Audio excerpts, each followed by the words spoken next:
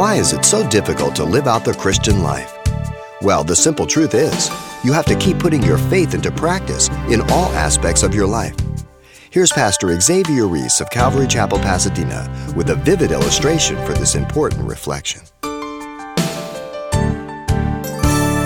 plane flies because it's executing a greater law, the law of aerodynamics, but the law of gravity is always in effect. And if that pilot doesn't think so, he pulls back on those throttles, gravity will take that plane and people and crash them. And if you pull back the throttles of the new nature by the Spirit of God, you will eat it big time, and so will I. A man told Spurgeon one time, as he sat there, after he got done with his sermon, he came up and told him that he had never sinned since he'd been born again, that he disagreed with. So Spurgeon didn't argue with him, asked him out to lunch. They went out to lunch, and they were sitting across the table, and Spurgeon was listening to him, how great he was and sinless, and he had a little glass of water like this. He's drinking it like that, and all of a sudden he stood up and lunged, threw it in his face. The guy got up, just started blurting out a storm. Spurgeon says, I knew he hadn't died. He just fainted. If you think you don't have sin nature, give me 1 second with you. Every Christian canon is to put off the old sin nature. Listen to Paul, Ephesians 4:22-24. That you put off concerning your former conduct the old man which grows corrupt according to deceitful lust, and be renewed in the spirit of your mind, that you may put on the new man which was created according to God in true righteousness and holiness. That implies that you have the ability and I. Colossians 3:8-10. But now you yourselves are to put off all these: anger, wrath, malice, blasphemy, filthy language out of your mouth. He's talking to Christians, by the way. Do not lie to one another, since you have put off the old man with his deeds, and have put on the new man, who is renewed in the knowledge according to the image of him who created him, the image of Christ. That's my responsibility.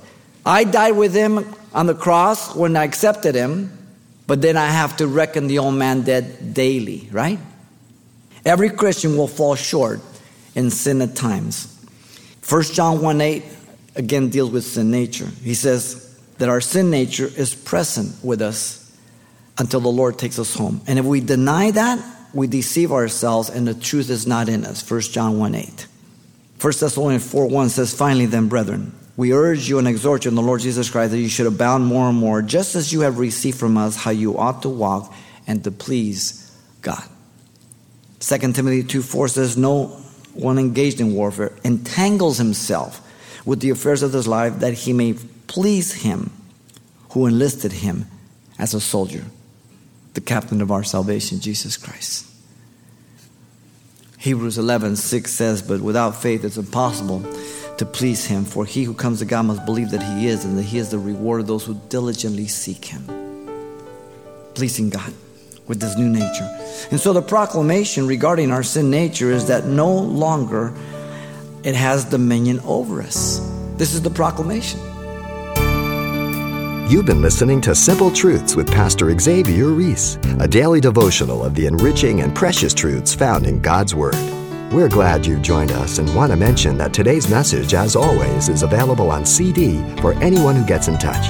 To make your request, give us a call at 800-651-8352.